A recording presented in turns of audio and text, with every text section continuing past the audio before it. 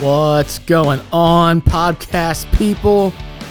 We are back in the very high-end, very exclusive 1211 studio. Don't look up. I'm joined again by the infamous, by viewer request, Todd Carter. Can I hear a round of applause? It's that one. Are you excited to be back in here? Yes. Are you sure you're excited? Yes. So we're going to flip the scripts today. So you got me way out of my comfort zone an undisclosed number of weeks ago and had me sitting here and give my testimony. But you, sir, I hear have a fairly interesting testimony. Not so much. No? No, it's pretty simple. It's pretty simple. Okay, well, we like simple, the simplicity of the gospel. So I want to dive in. So the kind of the format that we've walked people through, the same thing I want to do with you is I would just want to kind of get us in the brain of Todd and like, how did you grow up? You know, what was your upbringing like, and what does it look like from young Todd being formed to now you have Christ? Somewhere in the middle that happened, middle, beginning, end, and just how do we get there? You know, so take us back to your childhood. Did you grow up in Maryland or? Yeah, I was born in Baltimore and grew up in the Dundalk area. Hey, hun, to all my huns out there, what's up? So then we moved when I was in second grade, we moved to the Eastern Shore. My grandparents, my mom's from the Eastern Shore, and my great-grandfather, got very ill, and he needed like home care. So this happened like during the summertime of like my second grade year, in between the second and third. And my mom said, you know what, we'll just spend the summer there and we'll take care of him. So the summer came and then it almost went. And then my mom was like, hey, let's just stay here. So my dad was doing some route sales stuff on the Western Shore. And so he would stay at our house in Dundalk throughout the week, and then he would come down on the weekends until they sold the house. And so we moved to the Eastern Shore. So we went from being in the ghetto right there by O'Donnell Heights, right on the row home there, to going to the Eastern Shore of Maryland and, you know, acres and acres of land. And so it was cool. It's been a great ride, and I've lived over there pretty much my whole life until just recently God said, sell your house and move to the city. So here we stand. So that's pretty cool. Yeah, it's a big jump from Dundalk. Dundalk. I cannot confirm nor deny that was part of my stomping grounds, running around down by, Peninsula Expressway and anyway, Squires. So so Dundalk. I love Squires. Squires has some good food, man, but Dundalk Avenue is rough. So I guess it wasn't really something that you remember so much that jump out at Dundalk. Second grade. So that's not like you didn't have like, you know, all your teenage years built there or anything like that. You moved over pretty early. There was a lot of scary things that happened in Dundalk. Like enough, what? you know, that you remember stuff like it's just like Florida man. Yeah. Dundalk man rides an alligator to work. Okay, so I just remember being really small, and you know, right across the street it was a gas station, convenience store, a nightclub, and like another bar or something. And this was a long time ago because I'm, you know, years old. But nevertheless, I remember, and I'm showing my age, but when we would go to like a department store or whatever, the store that my dad would go to was a place called Montgomery Ward. You might have heard about it in history books, Andrew. I read about it on a tablet. Yeah, just chiseled the name. Just trust me on it, okay? It's true. It really happened. But my dad would go to the appliance store to pick up an appliance, and he would talk to the appliance salesman, and you know, he would say, I want the biggest, loudest, biggest BTU unit you can find, most inefficient, big old electric guzzler air conditioners that you can find, because the row homes that we were in, they had no AC, no central AC. So we had all these window units in there. And so my dad would ask the salesman, much to his surprise, he was like, really? And he's like, yeah. So, and the reason we did that was to drown out the gunshot sounds, the fights, the arguments, and all the stuff that was happening in front of the nightclub or the bar or whatever. And so that was our normal, you know. people would bang on our door at like 11, 12, 1 o'clock in the morning, and we would just like freeze in the living room and we wouldn't move. And that was like normal. Like that was completely normal to me. Like I wasn't frightful. I was just like, yeah, this is how everybody lives. This is just what it is. Like, this is my life. And I didn't have anything to compare it to because so there's no reference for what normal was or wasn't. Yeah, that was normal. Everybody goes through that. I grew up in Essex, just so there's some comparison there. There you go. There you go. Okay, so you grow up in Dundalk, which by no means are we saying that if you grew up in Dundalk, it's got to be a rough childhood. It's just the neighborhood down there is full of character. So you come from, you move over to Dundalk fairly young with your parents. Are your parents in Christ at that time? Are they raising you in Christ? Yeah, they didn't get saved until they were about 35. They got radically saved, filled, the whole get up at an Assemblies of God church, and they went all in, along with my mom's parents, who had lived their whole life, and he was big into alcohol and whatever. And he was, one of those angry alcohol drinkers. Nobody liked it when he would grab a beer. But yeah, they all radically got saved, like literally all in the same night at a church. So was that prior to you existing or post? Yeah, that was prior. Okay, so you got raised by some pretty radically transformed Christians. They were the real deal. Like they were totally legit. My dad, he kind of went off the compound a little bit, and so we had moved to the Eastern Shore. And then we were living in this little place in Kent County called Chestertown. Beautiful place, a lot of history. Love that place. And it was probably around 7, between 7 and 10 years old. My dad kind of went through like this depression or this rut, and we had stopped going to church altogether. And anyway, so that went down, and then my mom and my sister, they knew that they needed to get back in church. They were not satisfied, and they're like, we're going to go to church. And my dad and I, we were just sitting there in our underwear watching, reruns of WWF, wrestling, and just that dates it too. Doing they guy changed stuff. It to E. Yeah, it's okay. WWF is the best. It was for life. So we were just sitting there, and we were in a rut. We were in this routine, and whatever. We were watching wrestling, playing outside, whatever. And my mom, being the strong woman that she is, she says, we're gonna go to church, and so is your daughter, or in my case my sister. And so they went to this church in Centerville in Queen Anne's County, and they enjoyed it. And then the next week we came back, and we just kept on going, and that was my home church in Centerville. And so it was really cool. And so we're just going there and doing our thing. And then one day I was 10 years old, and my dad was right with God, and we accepted Christ, and they were walking that straight and narrow. And then when I was 10, I was just, overwhelmed with emotion. And I had this thing where just about every night I would have a nightmare. And I had this dream where some man was chasing me and trying to catch me. And it was always a struggle. And it was, I don't know if you've ever had this before, but it was like a reoccurring nightmare. And I didn't want to go to sleep because it was very scary. It was very real. Yeah, it's rough at 10 too, to not want to sleep. So there was a lot of times where I would crawl in my mom and dad's room, and then I would try to crawl in between the bed if they would let me, or they would make me sleep at the end of the bed. But I didn't have this one time I didn't have a bad dream. I just was just a normal night. But I woke up in the middle of the night. I was very emotional, and we had to get up early the next morning because our church on the shore, I don't know if they do it around here, but they have what's called a fish fry. And we're from the Eastern Shore. We eat rockfish, we catch them, we eat crabs. We do, we're Maryland, Yeah, man, of course. Represent.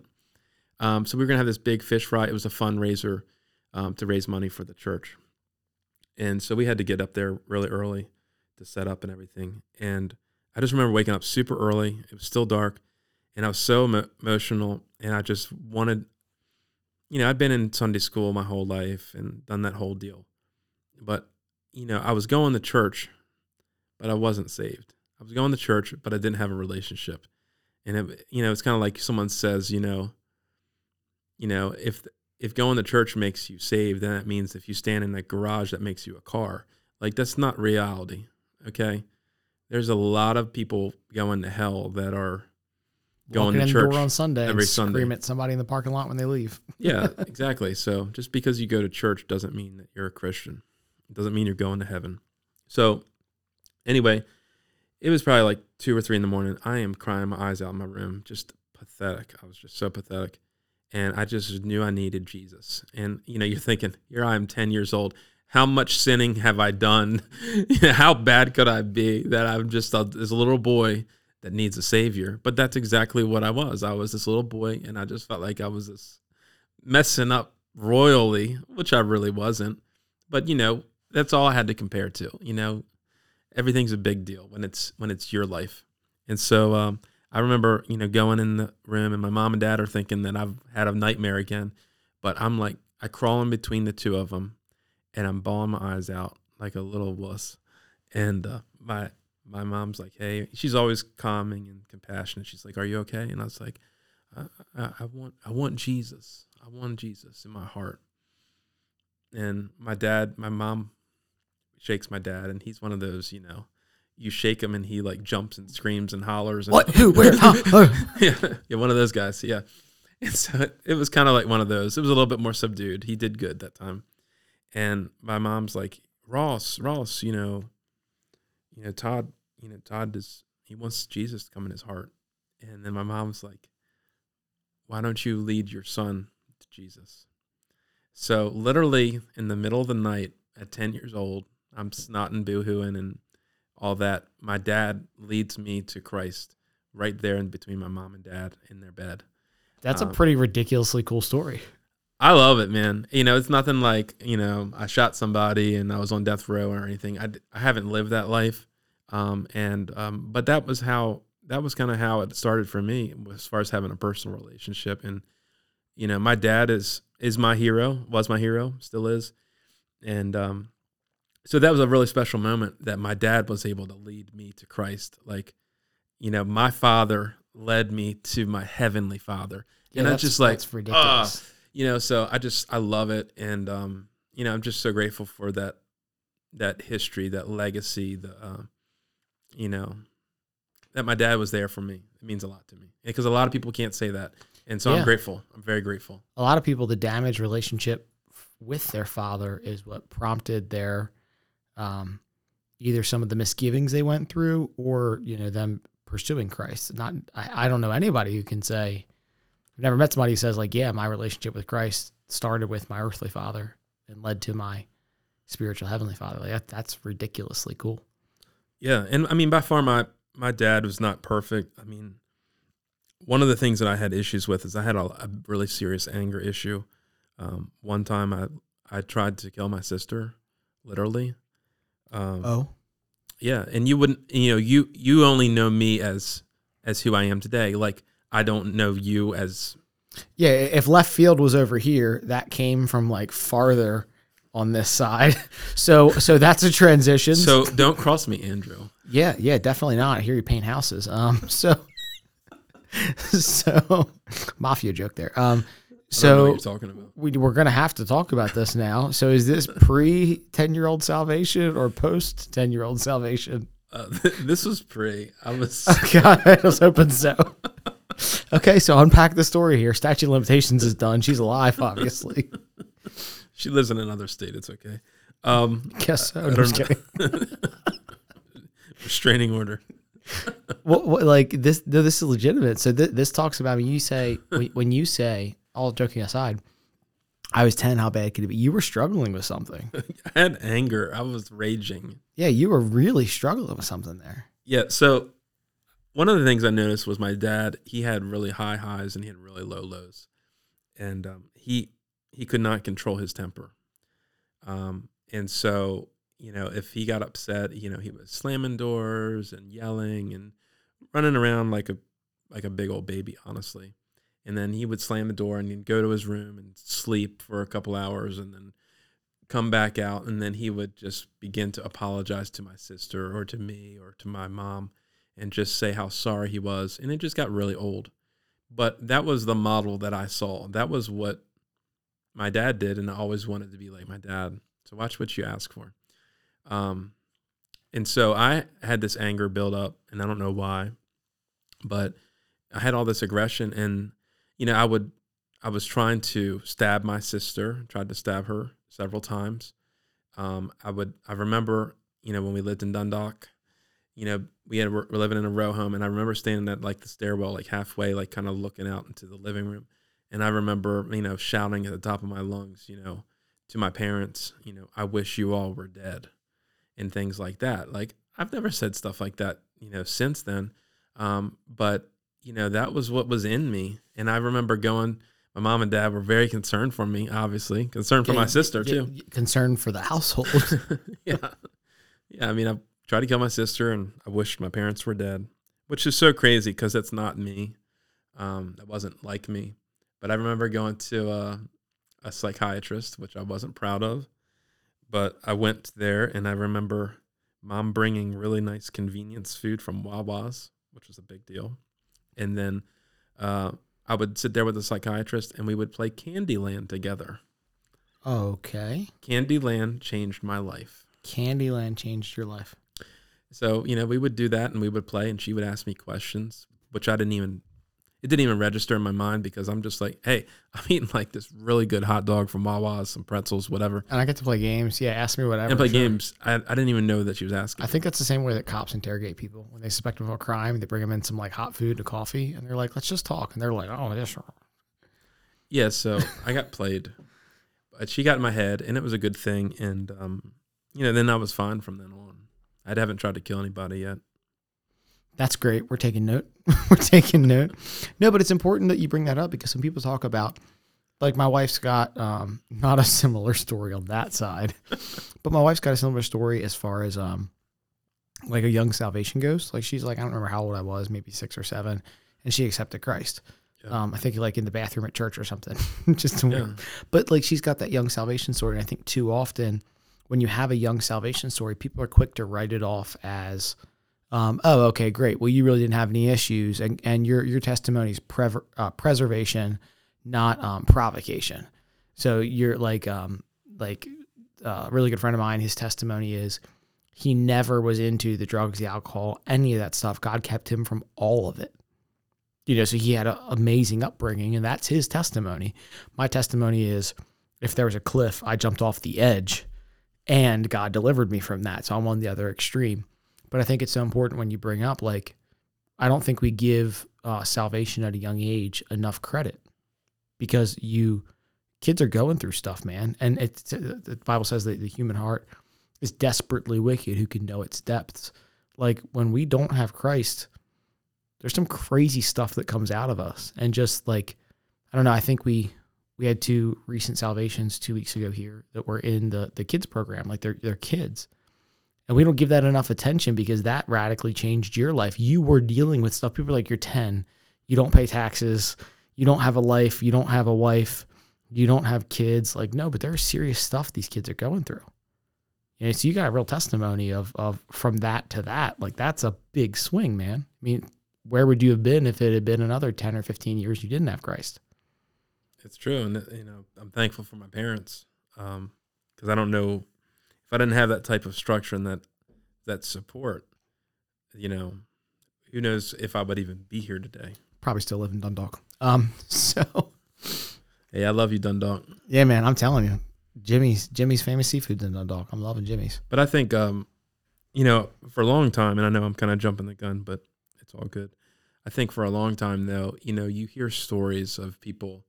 Like, I remember at church, there would be different people that would come and speak from like Teen Challenge or different things. They would bring a group of those guys and gals out, and they would talk about their testimonies. And those testimonies of like how it's almost like this big old thing where it's like how screwed up I was, or how many people I killed, or how many times did I overdose or whatever.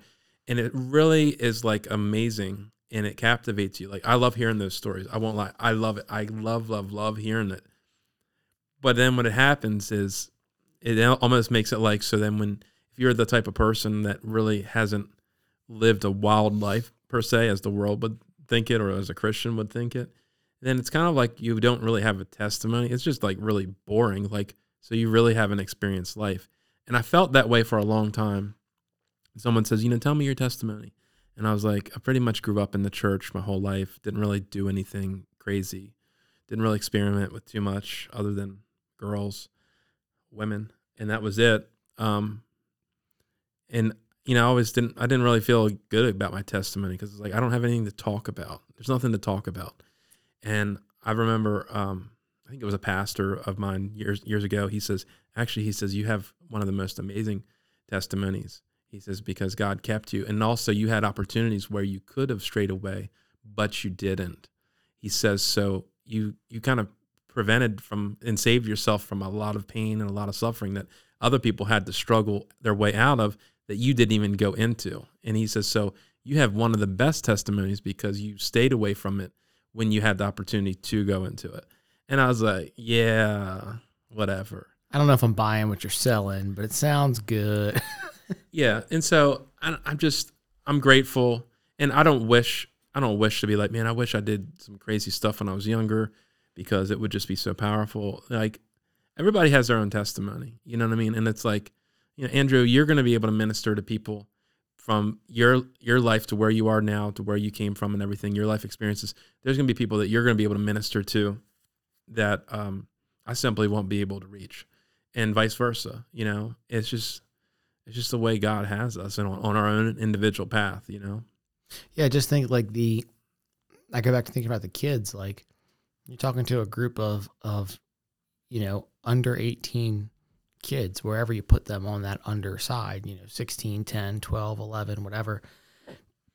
And they're going through some real things. So if I were to stand up in front of them and I'm like, man, all these drugs I was into and all this and all that and the stealing and I left that guy for dead and just the crazy stories, the cops surrounded the place I was in and we had to camp out there all night long and they shuttled us out in cars. Like all of that, none of that does anything for the 10-year-old kid that's like, what was the name of that drug? What is that? It doesn't do anything for them. But for you to be able to stand in front of somebody and say, I was so mad. I was so angry at my parents. I had this thing inside. Like that resonates with a whole group of people that I think it's powerful in a different way. It's just so unique. And the testimony of, like you said, people who have a testimony like mine, like here's all this craziness I was into. Yeah, that sounds great to put on a headline on a Friday night. But testimonies are to remind people that God did it for me and he's no respecter of person, so he'll do it for you. So how powerful is it? Yeah, it's great to hear that God will preserve people. Or like I'll rescue you out of this. I'll take you out of the sin and everything you've chosen me into. But how much more powerful to me that you don't even have to go through that. Because I think people get caught up in it. They're like, he says, be holy as I'm holy. And people are like, yeah. Like, no, God calls us to holiness. He calls us to live a certain way. And it's possible. When we hear people have testimony like you, like I accepted Christ at 10 and he kept me away from all the stuff. And I want to get into, kind of switching gears, I want to get into what was it like when you faced those temptations in high school and wherever else you faced them, and how did Christ give you the guidance through them? What were the nudges that you listened to, or just how did that happen? But there's such power in just someone being able to say, hi, my testimony is God kept me. And it's like, okay, well, if he did that for you, then somebody else who is struggling to keep on the straight and narrow is like, man, you know what? If he can keep them, he can keep me too. I just think there's such power in it because it's not something I hear all the time. My testimony is God kept me. I don't know how he did that because I was off the rails, So like what was it like, 10, that happens, but you went to a public school, right? Yeah, I went to public school my whole life. I mean, you didn't go to Dundalk High School, but you went to a public school. And I mean, yeah, it's not saint-like. No, it's not, but it's just like, I just ran with a different crew. I honestly didn't have that many friends. I was honestly kind of like a loner. I really hated school. Like I was like, I can't wait till I graduate school because I don't like the people. I'm not trying to live in a fast life or anything. And so I was just ready to graduate. I can't wait to graduate so I can go to work and just do my own thing. I was very low in self-esteem. You wouldn't probably notice that now. I'm very much of a social butterfly and very, very outgoing. My mantra is basically everybody is my friend. I just haven't met them yet. That's kind of the way that That's incredible. That's kind of the way that I look at my life. My kids will be like, "Do you know that person?" And I'll be like, "No, I do now. I just met him." Like, but you were like having this full blown like engaged conversation. I was like, "Yeah, that's what I do." Like, Just let my wings out. yeah, but my whole school life, I was bullied a lot, low self-esteem, whatever. I had very low self-worth of myself, and but it wasn't until I graduated school and then I was out in the workforce and I realized none of these people here at my job really care about what I do, what I say, what I think, and to be perfectly honest with you, I don't really care what they have to say or what they think or whatever. And I don't mean it in an arrogant or cocky way, but it made me realize I was like, you know what? I'm just going to be myself because it doesn't matter what other people think about me. And it took me graduating high school to realize I don't care what other people think about me. I'm just going to be myself. And that's when my true personality came out to where I'm like, I'm just really outgoing and I just love people when I stopped worrying about what other people thought of me. And it was like literally one of the most liberating feelings in my life. And literally my personality changed. So like people that I went to school with, if they were to meet me today, they would be like, man, you're like a totally different person. Like it was like I had two personalities. Yeah. But I did. Yeah. I suppressed that because I felt like I was less than. I had like self-limiting beliefs because people, when I was in school, I was very overweight. I was just a sweaty, nasty little kid. And so I was always the last one picked on the kickball or whatever. It was just one of those things. And to think where I am now, where it's like, I don't think that way. Like, I think I can do whatever I set my mind to do, I do it. Like, it's crazy. So where did that revelation of we'll call that an identity revelation. Like, it doesn't matter what people think. It doesn't matter what they say. My identity's in Christ. Like, where did that revelation come from? You're talking about out of high, because I think I share the same opinion. Like, if I had that revelation in high school, my high school experience would have been so much different. Because so many of my decisions, I did the opposite. So you just kind of stayed to yourself in a little reserved way because people's opinions, what they said, they hurt. And it's like, okay, well, I'm just going to be reserved. I did the worst thing, which is opposite. And I was like, oh, people's opinions hurt. Let me make sure they like me. Right. So like I show up to the party late with a bottle of vodka and I'm like, I'll go shot for shot with whoever to catch up. And they're like, yeah, Jay's here. Like that was, I was always, how can I energize the crowd? I'll do whatever, be whatever to be liked. Yeah, you were a people pleaser. I was just, man, I will do anything to be the life of the party. That way, when the night's over, even if it was something crazy, like he woke up outside without his pants, which was a thing. Like sophomore in high school, Dad, you drove me to that party. You knew something was up. Just like that was if I could have had that revelation that what these people think doesn't matter. What they say doesn't matter. What matters is your core values and what are you going to live your life out to be? Why do you live your life out to be anything at all? Like just that dialogue would have been so powerful for me when I was in high school. So where did you get that revelation from coming out of high school or as you graduated? Like where did that, was it an aha moment one day or? Yeah, I mean, it really was. So when I grew up, I wanted to run a printing press, large printing presses. My dad did it. Like I said, a lot of my identity was wanting to be like my dad. My dad, he graduated Mercanthaler and they had the whole like printing press department, whatever.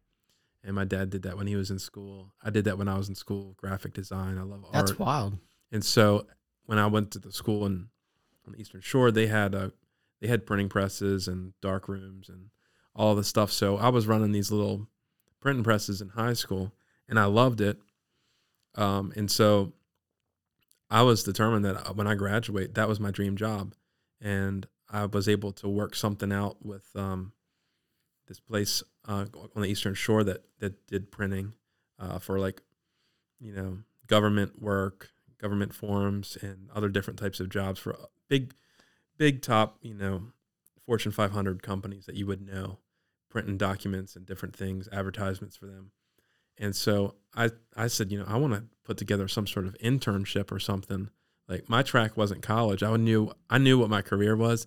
And I knew I didn't need to go to college for it. I didn't need to go in debt for it. Preach it, man. I could go right into doing what my dream job was. And so here I was a junior in high school, and I was going to that printing facility that I wanted to get. And I went to HR and I talked to them and I said, I would like to do some sort of internship or something in my senior year. And I worked with my career counselor. She just was like, wow, you're like doing my job, because I knew what I wanted, and what I want, I get. Okay. And I don't mean it in a cocky way. No, it's a mindset. I'm setting my mind on what I want, Yeah. And so I sat down with HR. I ended up meeting with the president of the company, and we worked out something so that in my senior year, it wasn't an internship. It's what's called a co-op. Co-op is basically you're getting paid to learn. Sat down, the president said, that chair's mine now. Look at me. I am the captain now. Yeah. I am the captain and this is my ship. No, but I didn't really say it like that, but it kind of was like that. And so here I was, senior year, I had like my two first period classes, which were a joke. We did that. And then I would get in my car. We'd travel like 30, 35 minutes to Centerville. And then from the rest of the day to the afternoon, I would do that all year. So I was like, I had like my old little side gig all year, and I was getting trained by these guys that have been running these big printing presses 20, 30 years. So say all awesome. That, say the end of my senior year, it's like April, almost May, I'm about to graduate, and the HR pulls me aside. The president comes in, sits me down one afternoon after I've worked, for the better part of the day there with them during school time. And, Mr. His name is Art. Mr. Art, he offered me a job. He says, we'd like you to come work with us full time, and train more, and to work under, so that you can ultimately be a pressman, when you graduate high school. And I was like, I am living my dream. So I graduated high school, and then a week later, I was working full time, working on night shift, training by some of the best guys in the business. And, shortly thereafter, I was running my own press. And, I've got depending on which press I was running on, because there was multiple ones, but these presses ran anywhere between $3 to $5 million a piece. Wow. And so here I am, barely 18, running a $3, $4, $5 million running printing millions press. of dollars in revenue. Yeah. And I'm running one of those big, crazy pieces of equipment. And here I'm 18. And then I've got 4 people that are working on me that were part of the bindery that would be at the end of the line, that would be banding the different things that would get collated and everything and get all split up and cut up. And most of them are like in their 60s. And I'm 18 years old, and I've got like 4 like old dudes or old ladies that are at the end of it, and they could care less about me. And it was basically standing there in that press, and I've got this big control table with all these knobs and doohickeys and all these buttons that I'm controlling, and I know exactly what to do. And I realized none of these people at the end of that line really care about me. And no one really cares. They're just living their life. They're doing their thing. And I was just like, I don't care. I don't care what they think about me, and they don't care about. And then that was literally when my personality changed, right there at the printing press. And I have never looked back. Yeah, that's life altering. Just the reality check that you exist here for your purpose. And by your purpose, I mean, as Christians, my purpose is to serve Christ, but God has a purpose for me, for my life here. God has a purpose for my wife and I as a unit. The two have become one. The two become one flesh. There is a purpose, an anointing, a plan for our lives. But ultimately, that's what we're here for. We're here for that plan to come to pass so that we can play our part. And our part will involve other people and touching other people's lives. But it doesn't matter what anybody else thinks. It doesn't matter what anyone else is doing with their life, because comparison is a very dangerous tool of the enemy. None of that stuff matters. What matters is that today I live in alignment with the Word of God and the purposes of God for my life, being led by the Holy Spirit, and that's it. And just that revelation at the printing press, all this, and just, you know what? They don't care, and it's okay. That's incredible. At such a young age to have that. It was liberating. And like I said, my whole personality changed, and I became this very, flamboyant person, big personality. I'm just excited about life. And, I really started to be a lot like my mom and my dad, which is just a very compassionate person. The thing that I would say that my sister and myself and my parents have, if there was a a quality about us Carters is we like to encourage people. We like to encourage them. We want to speak life into them and, make them realize that they have potential, they have worth, and that, that they are difference makers, and that they exist for a reason, and that God has a plan for them. And that's kind of been the common thread or theme through our family. My sister's the same way. My mom and my dad, we're all the same when it comes to that. We just want to encourage people. A family of exhorters. Yeah, absolutely. Awesome. Yeah. So you have this revelation. You're working this dream job. At what point does Mr. Carter, which there's a really good hip hop song, not good anymore, but pretty popular hip hop song back in the day, Mr. Carter. But so when does Mr. Carter go from being a single man to no longer being a single man? And I'm not talking about the less thans your amazing anointed wife is. I'm talking about like when does your wife come in the picture? Honestly, not too long after. I was working at the printing company and making a ton of money because I was still living at mom and dad's house, had a brand new pickup truck. That smile was genuine. You just flashed back to that. You were like, plenty. I did. I mean, I was working for the weekend, as the song would say. Tell me about the truck. It was just a GMC Sonoma, nothing fancy, but it was fancy to me. It was brand new. My mom and dad had never owned a brand new vehicle in their life. That's a big deal. And here I am at 18, and I had a brand new pickup, and I was washing it constantly, 30 times a day. Yeah, pretty much. And I just had spray that would just spray the pollen off. I had all the special body work stuff. I mean, I just unloaded a bunch of money on just keeping the truck perfect. Oh no, I get it. It's an Essex Dundalk thing. Like if you got something nice, you wash it 30 times a day and park it out front. It's a thing. Yeah, make sure that the tires are turned at the right angle. It's got to look perfect. Park at the very back of the parking lot. Yeah, exactly. 50 miles to the front door of the store or whatever.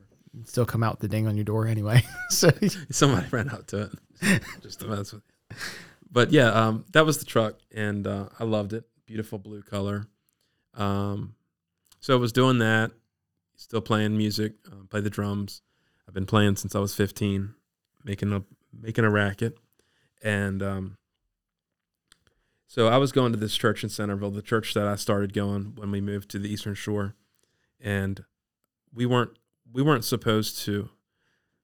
I'll put it this way: my life was pathetic. I was single at the time, just got over a relationship with a girl that I was engaged to. Most people don't know that I was engaged. Why are your eyes so big? Yeah. I just didn't know that. That's why my eyes are big. There was a life pre Denise. Probably a terrible one anyway. It really was.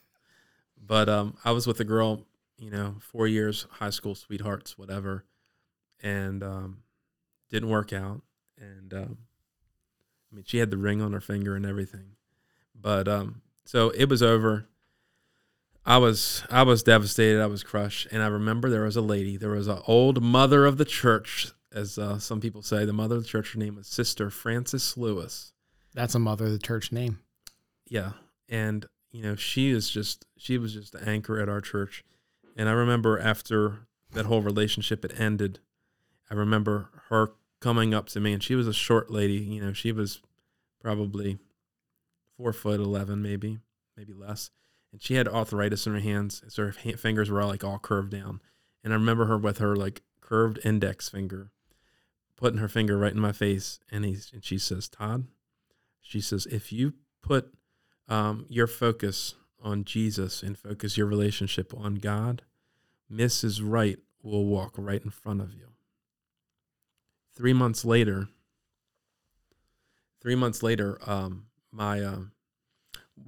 I was hanging out with my dad, and I had nowhere to be. I wasn't with my fiance anymore because we broke it off. And my dad Saturday morning says, "Hey, the new Food Lion in Centerville is opened up, and we've got to go run to the dump to drop." We didn't have local trash pickup. We're in the country, so you got to take everything to the dump. So he says, "I'm going to run to the dump." After we run to the dump, I was thinking about going to Food Line and do some grocery shopping. My dad loves a grocery shop. I don't know why, but he did. So he's like, "You want to go, son?" And he was so bubbly and optimistic. "You want to go to the grocery store opening with me?" And I was just thinking at that moment, how pathetic my life was. It's definitely an Eastern Shore thing that you're excited for the grocery store opening. No, but I wasn't excited about it. And my dad, he's from Highlandtown, okay? So he's a city boy. So anyway, I was like, sure, Dad, what I got to lose. Nothing else going on today. So we load the stuff up in the back of my nice, perfect pickup, put all the trash in the back, and then we run to the dump. And then we go to Centerville, and we're there, and we're walking out of the grocery store. And as we're walking out, the pastor of the church at the time in Centerville that we went to, he was a really good singer, and his brother was the worship pastor. And he says, the pastor's there, and he says, "Hey, Todd," and he was like from the South, so he had like this really big Southern accent. He's like, "Hey, Todd," he says, "you're going to be at the concert, at 2:00 or whatever." And I was like, "What?" Well, the worship pastor, his brother never told me that we were asked to play at like this big outdoor event where there was going to be a radio station. Our worship band was asked to come and play live, and it would be on the back of the flatbed of the truck, and the radio station was recording, and Oh my gosh. hundreds of people were going to be there and everything. Talk about last minute. I hope you have them parroted already. And I was like, right? And I was like, oh, snap. And so here we are, like 40 minutes from the house. I haven't gotten cleaned up. We just left the dump. We just did the grocery store. I've got to run back home, turn back around, then pick up the drum kit at the church, and then head another 15 minutes down the road up to like Ken Island. You're a little short on time there. I didn't have any time. So I had to, push that GMC to the limit. And so I did it, and I was like, gosh. So I get there.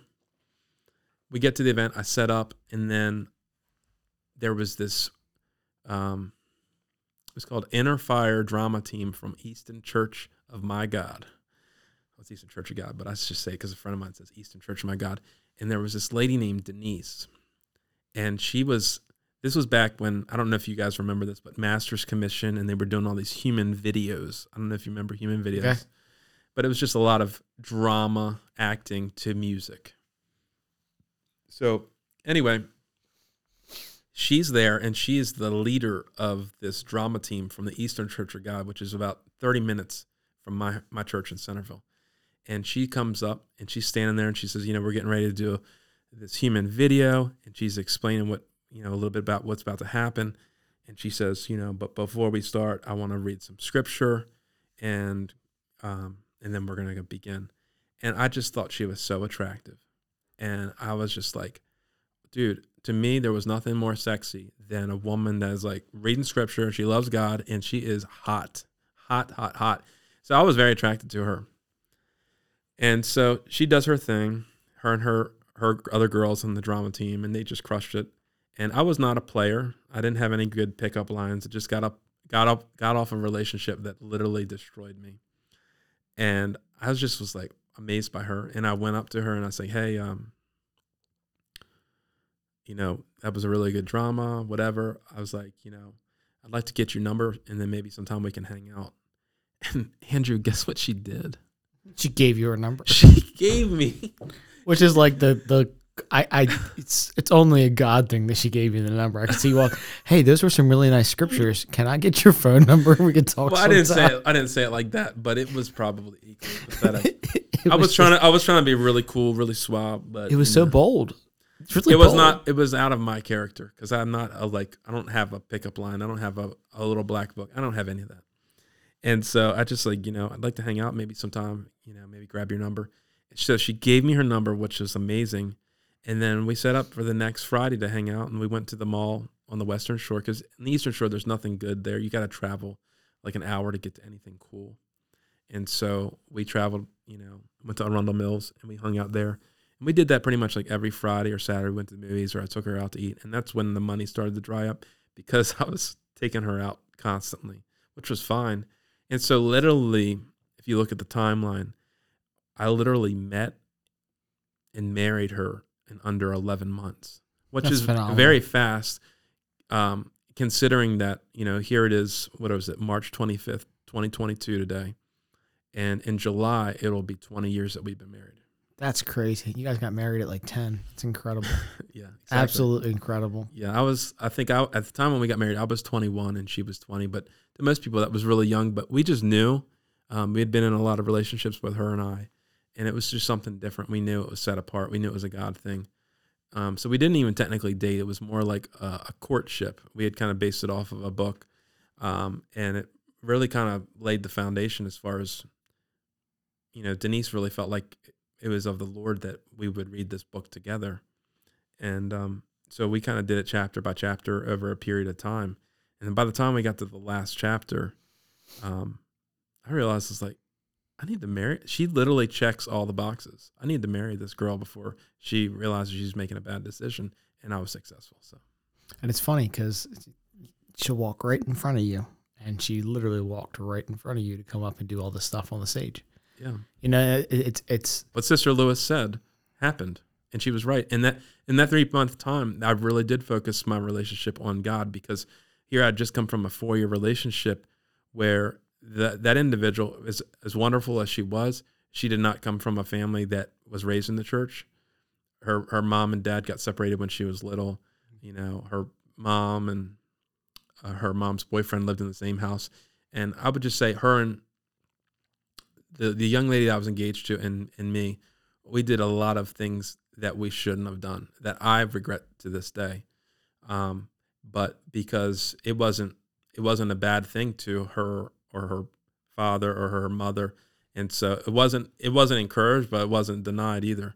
Yeah, it wasn't restricted. Right. So that was my weakness. I wasn't in the drugs. I wasn't in the alcohol. I wasn't running around doing all kinds of crazy stuff. I just really liked my girlfriend. Like that was my weakness. Women. Man. It's the woman's fault. It's just so fun. Yeah, it's that woman you gave me. It's funny because so Hannah and I have a really similar testimony for us getting married and all. Like I was, Lord, I'm lonely. I am very thankful that you made women, and I'm a single Christian guy. So could you send me a wife like yesterday? And he was just silent. And this is at a time where right after I got saved, the first year or so, God's like audibly speaking to me quite frequently. And I'm like, for him to be silent on something is very odd. And I'm asking, and people around me would like, you just need to focus on you. And I'm like, that's what I want to hear. You need to focus on you. I'm like, Arr. And finally I got it. And I was like, you know what? I strived for like a year and a half. And I was like, you know what? I'm just going to invest in what you want to do, Lord, what your plan is. What do you have for my life? And everything else will come. And then like a week later, a guy named Jason Taylor at Life Source was like, I was in the parking lot looking at his car, talking to him about something. And he said, I said something about, yeah, I'm just waiting for my wife to come along. He's like, well, I think she might be on stage right in front of you. You don't realize it. And I'm like, what? I was like, who? And he's like, he almost like he didn't realize he had said it. And he was like, wait. I'm not saying that. Don't go doing anything crazy. And I'm like, well, who are you talking about? He's like, Hannah. And I'm like, Hannah who? He's like, she's on the worship team. And I was like, isn't she married? Because everyone else on the worship team was married. So I thought you had to be married to be on the worship team. Mm-hmm. And he's like, don't go do nothing weird or crazy. Like that's not a prophetic word for you. So I was like, whatever. And I just threw it out of my mind. Yeah. Well, then Hannah has a testimony like yours, like very out of our character, but she came up and asked me out, and come to find out, like they had been trying to plot getting us together for like a year on the worship team side. She asked me out, and after the first date, it was like, there's just something that clicked, and I was like, this is different. So we didn't really date. We went on like 2 or 3 dates, and then it was basically a courtship. Like I think we went on 2 dates. She asked to be my girlfriend, and I was like, if you ask me to marry you, we're gonna fight. Like you asked me out and you asked for us to date. This is a problem. And then we must have been like 3 weeks into dating, and I knew, and I bought a ring, and I went to ask her parents. So we went on our first date, January 20th. We got engaged in May and married in October of the same year. That's because awesome. When you know, you know. You do. And the best advice that I was ever given, and you'll relate to this so well, the best advice I was given, and I know you'll testify, if you know, the longer you wait, the bigger door you open to temptation. Like if you know, you know, and there's some of the closest people to us, our best friends to this day. I really give her and her husband credit, really the woman, because she's a great woman of God.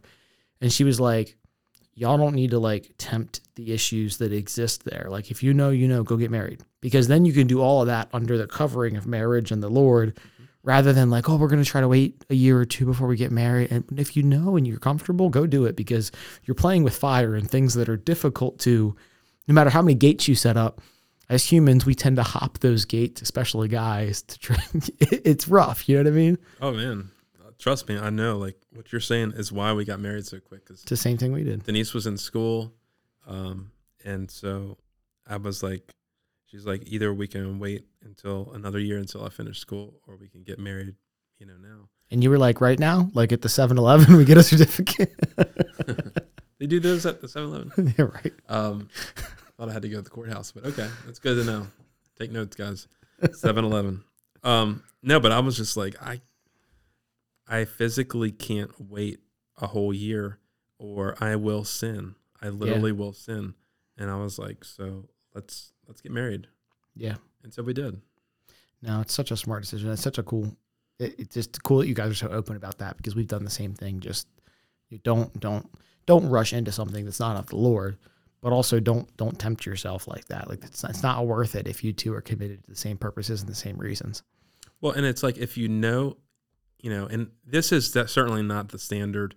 One of my biggest mentors in life, his name's Dave Scheuer. He's a preacher in Maryland, pastor, and he's like been in many ways like my best friend, my father, mentor, big brother, kind of all wrapped in one. And he was an integral part in me and Denise meeting, because he was my youth pastor, but then God called him from Centerville to Easton, and then he basically kind of like Denise's youth pastor towards the end, even though she was kind of like 18 already and kind of grown. But he was actually the one that actually married me and Denise, and he had an integral part as far as us in our relationship, and we didn't even really realize it. But just realizing that with him, he met and married his wife in like 5 weeks. And he would always, he was my youth pastor, and he would never encourage. And he's like, guys, like, don't like, no 5-week don't marriages. use me as a standard. Yeah. This is not normal. And I tell people the same thing, but I do say, if you know that you know. Yeah. We had signs like not only did I have confirmation in my spirit, and she did, but we had physical signs from the Lord and other people. So like it from the Lord and from the Lord through people. You know what I mean? So we knew that it was a thing. And I, like you, had been engaged once before.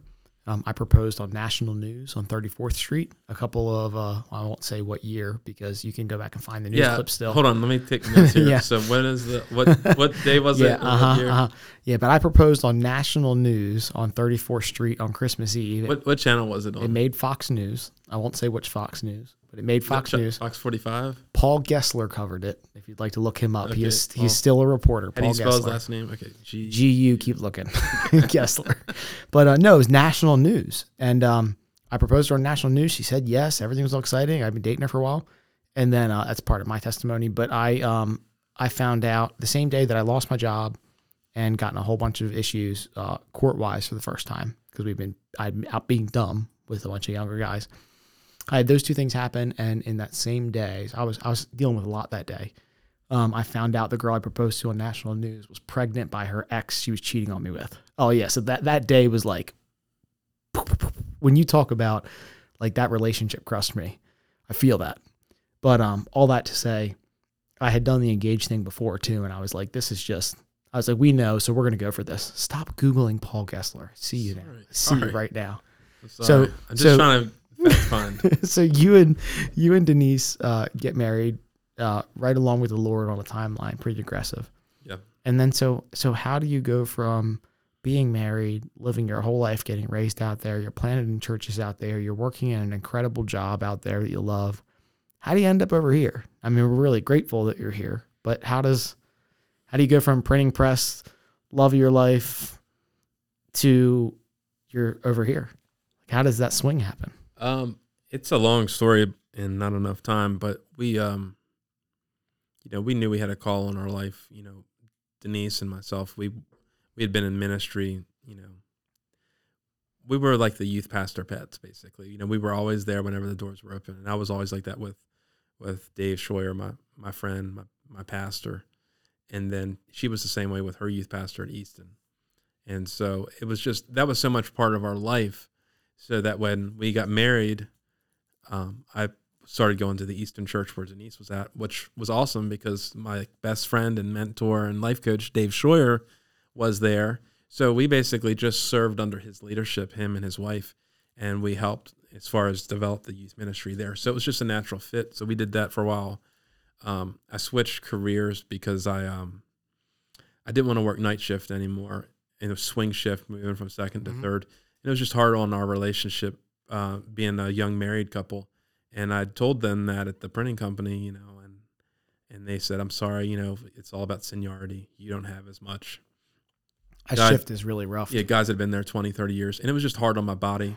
I didn't, certain people are really good working second and third shift. I really did not like third shift. It was hard on my body. I was always tired. Even if I would sleep all day, I would still always be tired. And so anyway, we switched some gears. I changed my career. And, being on the shore for most of our marriage until this past year, was youth pastor in a while. Moved to a couple different places on the shore. I ended up becoming a youth pastor at the church that I grew up in at Centerville, which was pretty cool for 2 or 3 years. And God moved us around, and then God told us to go back to Easton, and then we went back to Easton Church and helped out there, and just doing my normal job and everything. And then last January, I guess it would be the beginning of 2021, we just really felt like, God had, we just felt like there was this transition that was happening at the church that we were at. Like, there was nothing wrong with the church. There was nothing wrong with the leadership. We were very integral in a lot of roles, a lot of parts. We had big roles at the church, multiple roles, both Denise and myself and our kids.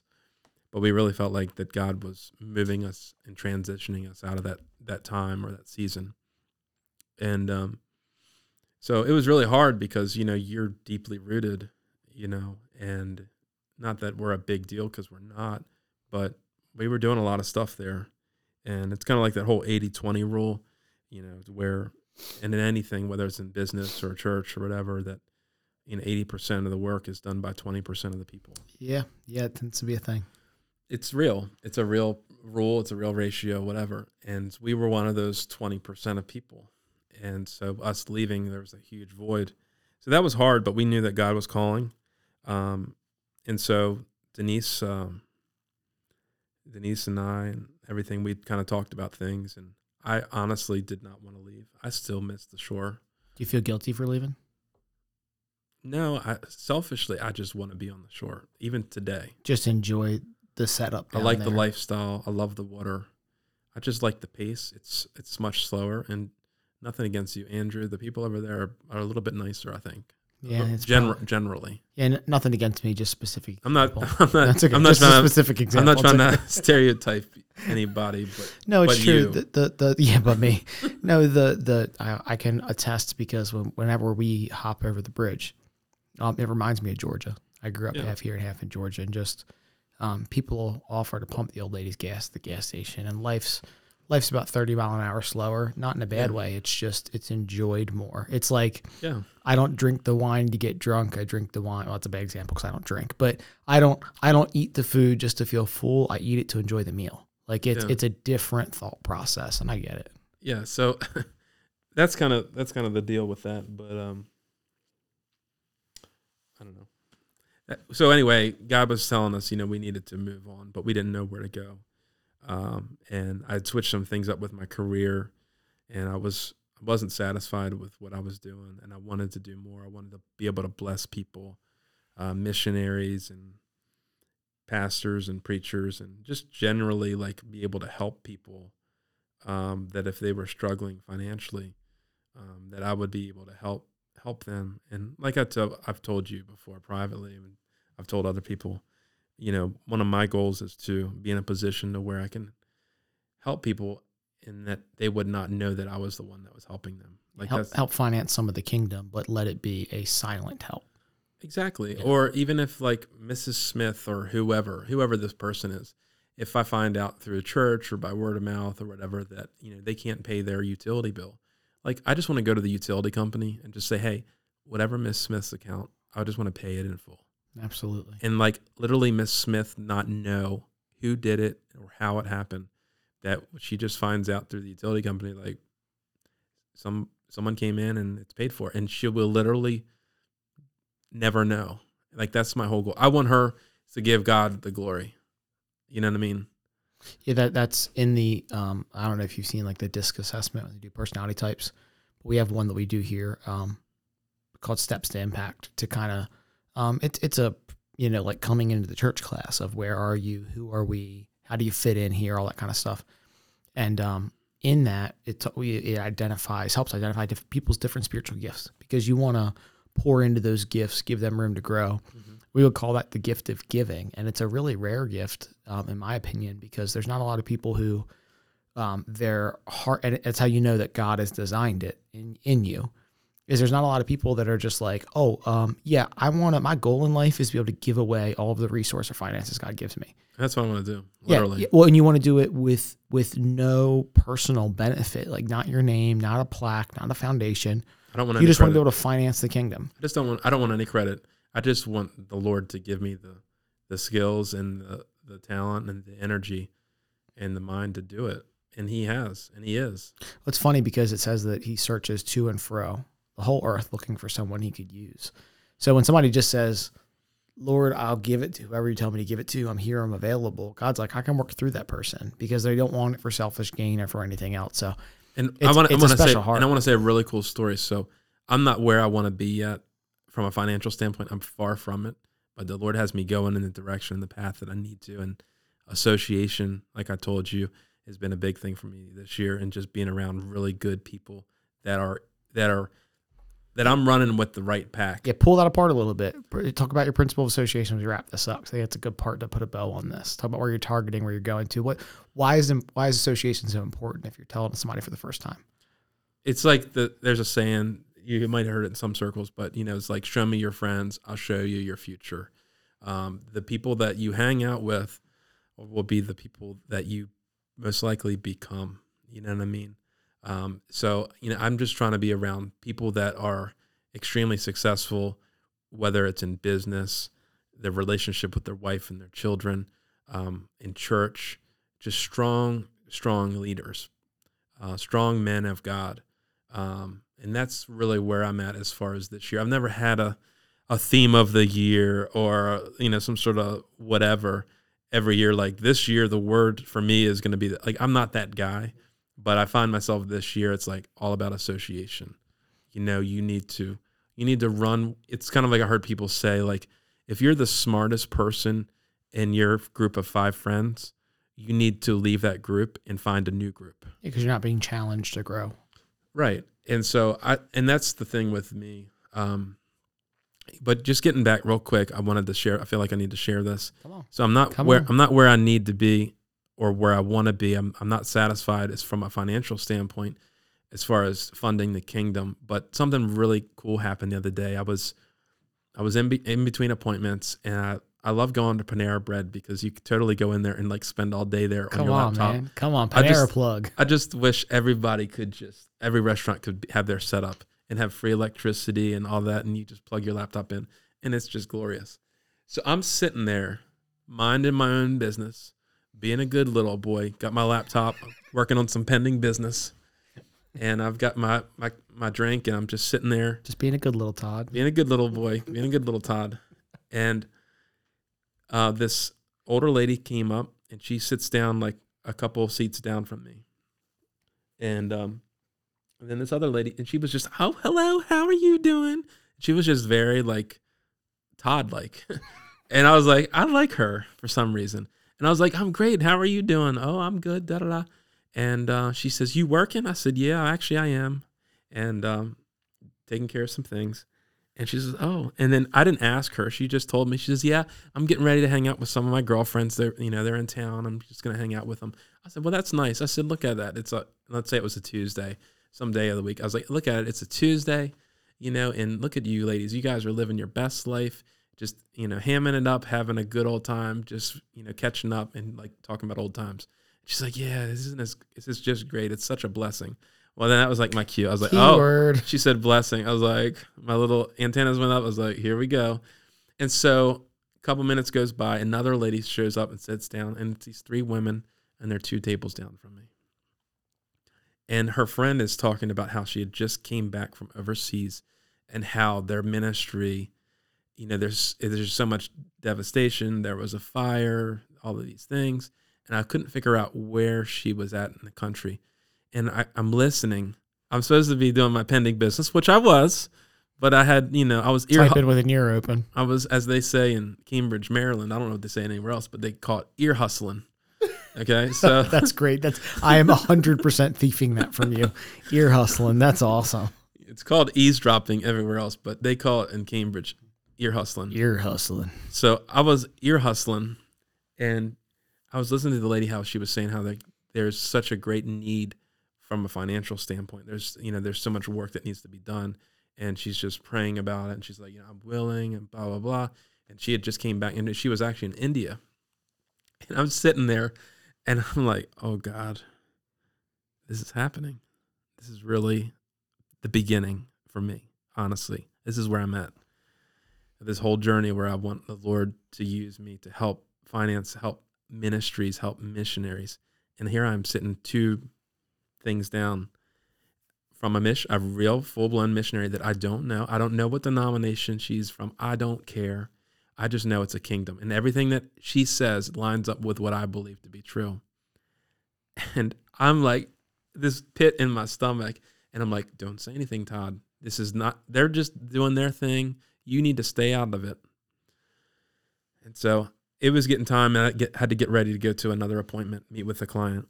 And I'm closing my laptop. I'm getting everything cleaned up. I throw my trash out, and then I'm like, you got to do it. So I grabbed my business card, and I put my cell phone on the back of it. And I said, look, I just want you to know that I'm a Christian. I've been listening. I confess. I've been ear hustling. I have sinned. No, I said, I overheard some of the things that you guys were sharing, and I love your heart, and I hear what you're doing in India and throughout the world, and God has put me in a position to where I want to help people like yourself. And I said, so if it's okay, I'm going to give you my card, and this is my cell number, and I said, if you want, please call me, because I want to help fund this ministry by whatever means that my wife and I can afford to do so. And my prayer is that God will continue to bless me so I can bless you, your ministry, and other ministries throughout the world. And it was so funny because she was kind of like, well, that's very nice of you. We're just struggling and everything. And she's like, still like in her, like, this is the missionary lady, still kind of, the need is so great and da da da. And then the one lady that was like acting like me when she first came into Panera, she was like, her name is Elizabeth. She says, Elizabeth, didn't you just hear this business guy wants to give you money so you can make a difference in India? And you're talking about the struggle. Like, he's going to help you.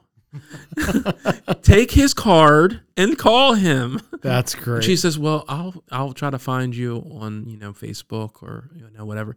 She says, no, Elizabeth, take the phone his number. Cell phone number is on that business card. Don't go on social media. Call him. That's great. And so I had to go because at that point it was running late. And she says, can we just pray before you leave? And so here, me and these 3 ladies, we're all joining hands in Panera, right there in front of everything. So great. And we're praying, and God is so good. And so the other day, she had called me several times and messaged me, but I was really busy. And then I was able to send her some money. And I'm telling you, it was like the best thing. I loved it. And it was just like, for me, it was like, this is just the beginning. This is like just the beginning of what God is getting ready to do. So good, man. That's so good. So for anybody who's in that position where they know what their call is, the thing in their heart God's put them on the earth to do, like you know that you're going to be a resource center for the kingdom. And in whatever way that looks, it's in there, it's a desire of your heart, God put it there. So for anybody who's got that desire identified, right? So for you, it's the finances. For me, it's, traveling and putting my hands to things in different countries, like physically affecting work and preaching. Like for anyone who knows what that is, but you're not yet doing it, not to the degree that you want to do or you desire or you see yourself doing it, what's your advice to them right now? What are you waiting for? Like literally, what are you waiting for? Like, stop procrastinating, because there's people that are counting on you, and their breakthrough is dependent on your obedience. Oh, put it on a t-shirt. If there was a bomb that you could drop, there it is. Say it again. I don't even remember what I said. It's the Holy Spirit. Their breakthrough is dependent on your obedience. Man, I'm glad we're going to put it on a t-shirt. And quote me. TC. So good, man. TC said it. But it's true. And I know so many times in my life, we worry about what kind of full circle. We worry about what people think, or I don't know if I should do this or not. Like, just do it. You don't have to have it all figured out when you get started. You just got to get started. If you don't start, it's not going to happen. And I mean, Andrew, like you take that first step and then another door opens, but that next door doesn't open until you take that step. You just got to walk it out. You got to make that leap of faith and just take that chance, take that risk. Like I know from a financial standpoint, literally, I don't have that much in the bank right now. Like, it's really honestly pathetic. But the fact that I was able to give and help that missionary in India, I know that God's going to just continue to bless me. So it's like, just take the step, even if it's only a baby step. A baby step is better than no step. So, but like I said, what are you waiting for? Just do it. Because if you know that God's called you to do it and you're not doing it, you're actually being disobedient. Come on. And you're being out of alignment with God. Now, God's going to let you have your permissive will, but he can also, you can either be in his permissive will or be in God's perfect will. What do you choose? Oh, I want to be in God's perfect will. Do you? Do you really? Do you want to be? Do you really? Do you want to go through what it's going to take in order to be in God's perfect will? And most people will say no. But, that breakthrough, man, to know that you're living at your full potential and that what you are designed to do, because everybody was designed differently. Everybody has a different path. Like you said earlier, I posted something on social media the other day, and it's like, don't compare yourself to other people. You need to be the best version of yourself. God's created you, given you a specific path to go on, and you got to get on that path. And don't be steered away by what looks to be good and all of these things. Well, good has stopped a lot of things from people being great. I don't want to be preachy, but I can't leave some of that untouched. Talk about like, what are you waiting for? Like, I've got a real life testimony that's in the works, like as we speak. Scripture says that a lot of examples about knocking and asking, and a really good principle that Bishop Mike McDermott has taught, who is the founding pastors over at Life Source. He's been over here a couple of times, and Pastor Mike is absolutely incredible. He teaches this principle that I haven't heard anywhere else before. I've heard it from him originally, which is earth moves first. Like God's ready to respond, and you see it all through Scripture. People petition God's heart, and God moves. And you get the story about knocking for bread, and knocking, and the door finally opens. There's something to be said about going after what you want. And I think the lie that needs to be called out is people hear the lie of, well, if it's God's will, he'll bring it to you. Well, yeah, he will, but he also expects you to move in action. Faith without works is dead. He expects you to be participatory in this and not just, Lord, I'm going to sit right here until you drop that thing in my lap that's your perfect will. Well, God's waiting for you to, you meet God in the road to action on that. And I think the lie that if it's God's will, it's just going to fall out of the sky. You don't have to do anything to make it happen. He can do that, but he's looking for you to engage. That's what he partnered. He's looking for a partnership. And the lie that, oh, well, and this is one that I know because I've heard it before in my own mind, you need to be a couple years older before you do that. You need a little bit more time under your belt. Nobody's going to let you do that just yet. You're too young. You're too this, you're too that, and those lies that get fought oftentimes stop you from ever opening the door. So just to testify about it right now, and I don't want to hijack your time, but to testify that's happening right now. So I felt this prick to go to the Ukraine, to either go into Ukraine or go to Poland when this stuff kicked off. When something happens that's tragic, I want to go to it. It's just the way that I'm built. I can't explain it. It's the reason I love the firehouse, because the other day we had a guy we had a patient who had a stroke. I mean, full blown stroke, left side of his body completely limp, first stroke. I'll go home. My wife will hear about cardiac arrests and other stuff that we've had. And I enjoy doing that because more than the adrenaline, more than anything else, I enjoy in the heat of the moment. The Lord has built me that I am the most calm I ever am in the heat of that. And he's given me the skills medically and with building and stuff like that when there's a disaster, I can be put to work doing something. I'm equipped that way. So things like the tornado in Kentucky happened and stuff like that. And I'm always like, oh, I want to go. And then I'm like, okay, well, if an opportunity presents itself, I'm going to jump at it. And no, that's the lie. The lie is if the opportunity, I'm going to go find the opportunity. I'm going to knock on the doors until God tells me, hey, buddy, not this one. Okay. I can listen to that. So I knocked on the door about the Ukraine the other day, and I'm like, hey, told somebody really close to me, listen, I want to do this. I feel the prick. I'm going to start knocking on doors. I'm knocking with you first. If you know anybody, if we have a connection, go talk to this person. Talk to somebody who just recently went to the Ukraine and came back. Hey, listen, I have this on my heart. Okay, I have a call with a pastor tomorrow who's my pastoral connection there, who is the Church of God overseer in Bulgaria. Let me mention you to them and see what they know. Now let me read you back what I got today from that conversation. Come on. So that person comes back to me. Says, hey brother, I want you to know I did speak with the pastor. I spent time with him in Poland. My next step is they want me to communicate directly with the lead pastor for the Church of God over Poland. I'm attempting to make contact with him now, and I'll let you know once we have a better understanding of the needs. So just the doors that are like, who in what fallacy of my imagination is my name being brought up to somebody that oversees the entire country of Poland for the Church of God?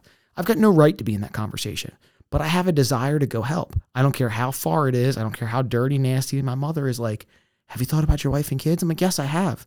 When the Lord takes me, whether it's there or here, but my daughter will testify that her father was committed to show Christ wherever he could go. And the desire is in my heart to pursue that. And just as you knock, those doors that open that you have no clue are going to open before. It's so good, man. I got to thank you for that, brother. What are you waiting for? We're going to put that on a t-shirt. What are you waiting for? That's true. And I'm just as much to blame to it. I mean, there's things in my life that I know, no one knows exactly everything that you think. And at the end of a day, whether you gave it 110 or whether you only gave it 100. Yep. And everybody thinks, oh man, Andrew did 110. He does it every day. No, he didn't. Because Andrew knows in his heart of hearts, if he did or if he didn't. How much this day got. Did you go after and did you win the whole day? Or did you slack off in a couple areas? And that to me is a challenge. You know what I mean? Like I'm highly motivated, but I always know I could do a little bit more. And if I can just do a little bit more. And I think that's what keeps you crisp too, and that's humility. Humility is recognizing you have a need. And if we can all stay humble enough to say, I could have done better today. I can self-reflect with the Lord, with the Holy Spirit, with my own mind all together and say, okay, there are some things that and that I can do better tomorrow. And not in a self-deprecating way. Like, man, A, B, and C went really good, but L and E, I need to improve those tomorrow. And it's that you talk about it all the time. It's the mindset. It's the attitude, the show me your friends, show you your future, who you hang around, the people that motivate you to do that. If you're not, and you can testify to this, if you're not sitting down at the end of the day and debriefing your day with yourself, how did today go? 5 minutes, 10 minutes at the end of your day, you're not maximizing your potential because you're not saying, what did I do good and not do good today? The humility to say there are things today I didn't do good. And you know what? I want to get them right. I want to do them better tomorrow than I did today. Yeah. I'm all about self-development, looking at yourself. One of the things that hit me the other day and is a thought that came to my mind was think about what you're thinking about. Like, what are the things that you're thinking about? Think about what you're thinking about. Just think about that. You know, like, why am I thinking that way? What am I doing? Like, you know, I think we should work more on ourselves than we do on our own job, whatever that job is. If we can develop ourselves to grow, and then we can make a bigger impact on other people. That's it, man. The issues of life flow out of your hearts. If our hearts are right, if we're improving, the things around us flow from that. It's so good, man. I'd be remiss if I didn't plug while we're on here that Todd has helped me to protect my family and my wife to protect our family.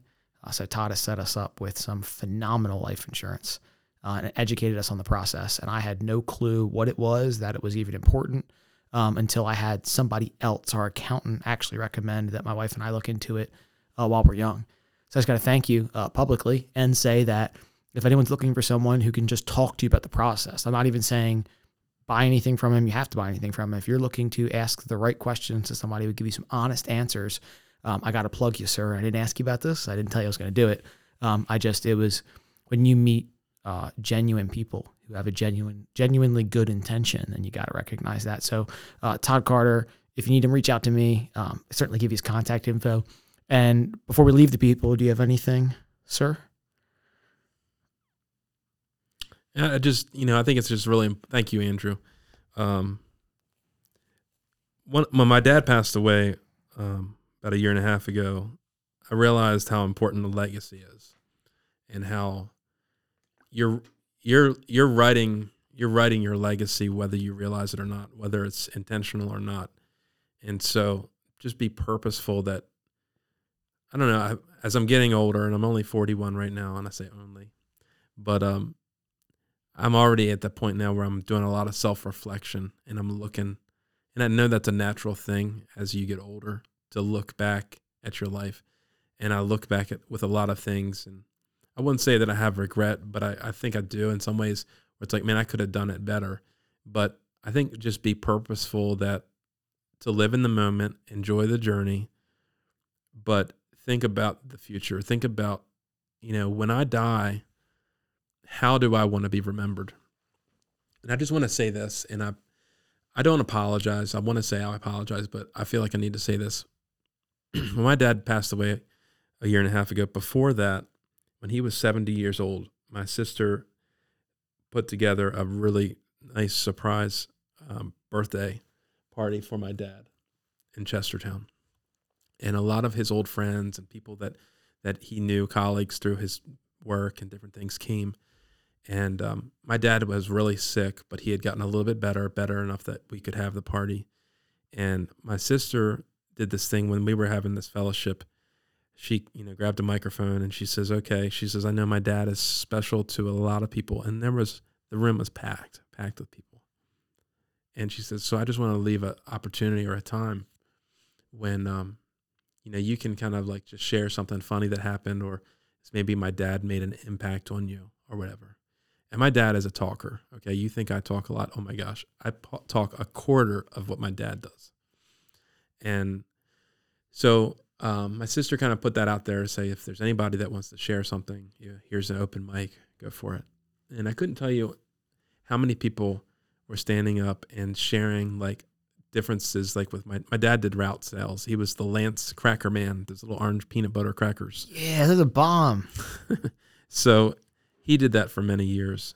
And so he was known in the community. And there was one lady that stood up and it said that, my dad delivered these crackers and whatever, snacks to this one grocery store in Chestertown. And she stood up, and her husband was sitting next to her and was saying how his life, their marriage was in chaos. It was just torn to pieces. And that guy was like the shipping and receiving manager of that grocery store. And my dad was going in there 2-3 times a week to restock the store or whatever. And my dad was always encouraging him and doing what my dad does, which was just minister and encourage and tell people about Jesus. He was not ashamed to tell people about Jesus. He would literally say Jesus. He would literally ask to pray with people right in grocery stores, right at the gas pump. It doesn't matter. He had literally so much boldness that he did not care. He did not care what people thought. He was on a mission to lead people towards Jesus. He wanted to point people to Jesus and lead them if he could. And so she was going on with this real story about their marriage and how the husband that worked at the grocery store wasn't living for God, but she was, and how my dad was such an integral part of him turning his life around. And my dad ended up leading him to Christ right there in the shipping and receiving of the grocery store. That's phenomenal. The cameras are on and everything, and in the shipping and receiving, they saw the whole thing. And then at this point, the woman is in tears. Her husband's sitting right beside her, and she was just saying, like, thank you so much for what you did, to pour into my husband. Now they're both in ministry, they're pastoring, and I mean, it's like crazy stuff. I got goosebumps talking about it. It's just like, so you don't know the impact that you make. And I remember my kids were like all in a ruckus. They were talking. They were, Dad, Dad, Dad, Dad. And there was all these people talking. And it was like in that moment, it was like singleness of mind. And I was like blocking out everything. And I was like hyper focused on what every word that these people were saying about my dad. Because growing up, we always kind of just blew my dad off. He would always tell stories. He was always talking. We would always make fun of him, say, we think you're just talking just to hear yourself. And we would just kind of like demean him and not really mean it in a bad way, but we would just mess with him. And it was really wrong, to be honest with you. And I felt bad about that. But here in this moment, I realized all these people in this room, my dad had made such an impact on their life, like a lasting impact. And here he is, 70 years young. And, I'm like almost, I'm like 38, 36, something like that. And I realized more at that moment that I want to be more like my dad. And then what I've realized is how do I want to be remembered when I'm 70 years old? And I'm like comparing my dad to me, and I'm like, I want people to say, if they could just say half the stuff that they said about my dad to me when I'm 70. So I just want to encourage people to live a life of being intentional. And like, when you die, or when you're ancient at least, how do you want to be remembered? Do you want people to say, Andrew, you made a difference. You went and helped rebuild a village in Ukraine. Whatever it is. You go into Uganda or go into Zimbabwe or, Yes, where Bulgaria, all of the above. Wherever. But you made a difference. Your presence there made a difference. It would not be the same if you weren't there, if you didn't commit, if you didn't make that step. And so that's just, to me, it's all about leaving a legacy, helping others. For me, I always say it's faith, family, and helping others leave a legacy, whether that's through, protecting your family with an insurance policy, which is wonderful, or whether it's praying with someone or help mentoring someone or encouraging someone. It's all about things that matter. It's all about the future. Leave a legacy. Think about the future. Live a life for legacy. That's good. As long as the legacy is Christ. Because when you aim for that, then everything else follows. It's so good. It's so good. We'll pray and then we'll wrap this up here. You want to close us out in prayer? Yep. Dear Lord, I thank you so much for this time, Lord, that we're able to kind of lock in this little time capsule, if you will. And Lord, I just pray, Lord, that you would just continue to help everybody, Lord, that if they're listening right now, Lord, that you would just strengthen them, that you would encourage them, Lord. I pray, Lord, that everyone would just tune in to you, Lord Jesus, that they would listen to your still small voice, that they would not be distracted by all the voices around and telling them what to do and where to go. But Lord, that you would be the guide, you would be the voice that they would listen to. And I just pray, Lord, that they would just be encouraged and that you would just bless them, Lord, in Jesus' name. Amen. Amen. Really enjoyed you coming back in again, brother. I know it's not the last time, just one of many. And just want to encourage anybody out there that if you have a testimony, if you got something that's happened, something that you need to testify about, a story, a moment, or you want to get on the next episode of the Kingdom Report where we're hashing out some of the craziness that's happening in our world and in the news right now and in the government. Like there's just some crazy stuff, Project Veritas, some other things that are going on. So if you are interested on either end, I would petition you to give me a call, a text, an email, and let's get together and sit down and talk. I list all my info below in the descriptions now. I've been poked to do that, but you can reach me on my cell phone, 443-615-6682, or andrewboram@gmail.com, ANDREWBORAM as in Martin. We appreciate you guys. We love you, and we will catch you next time.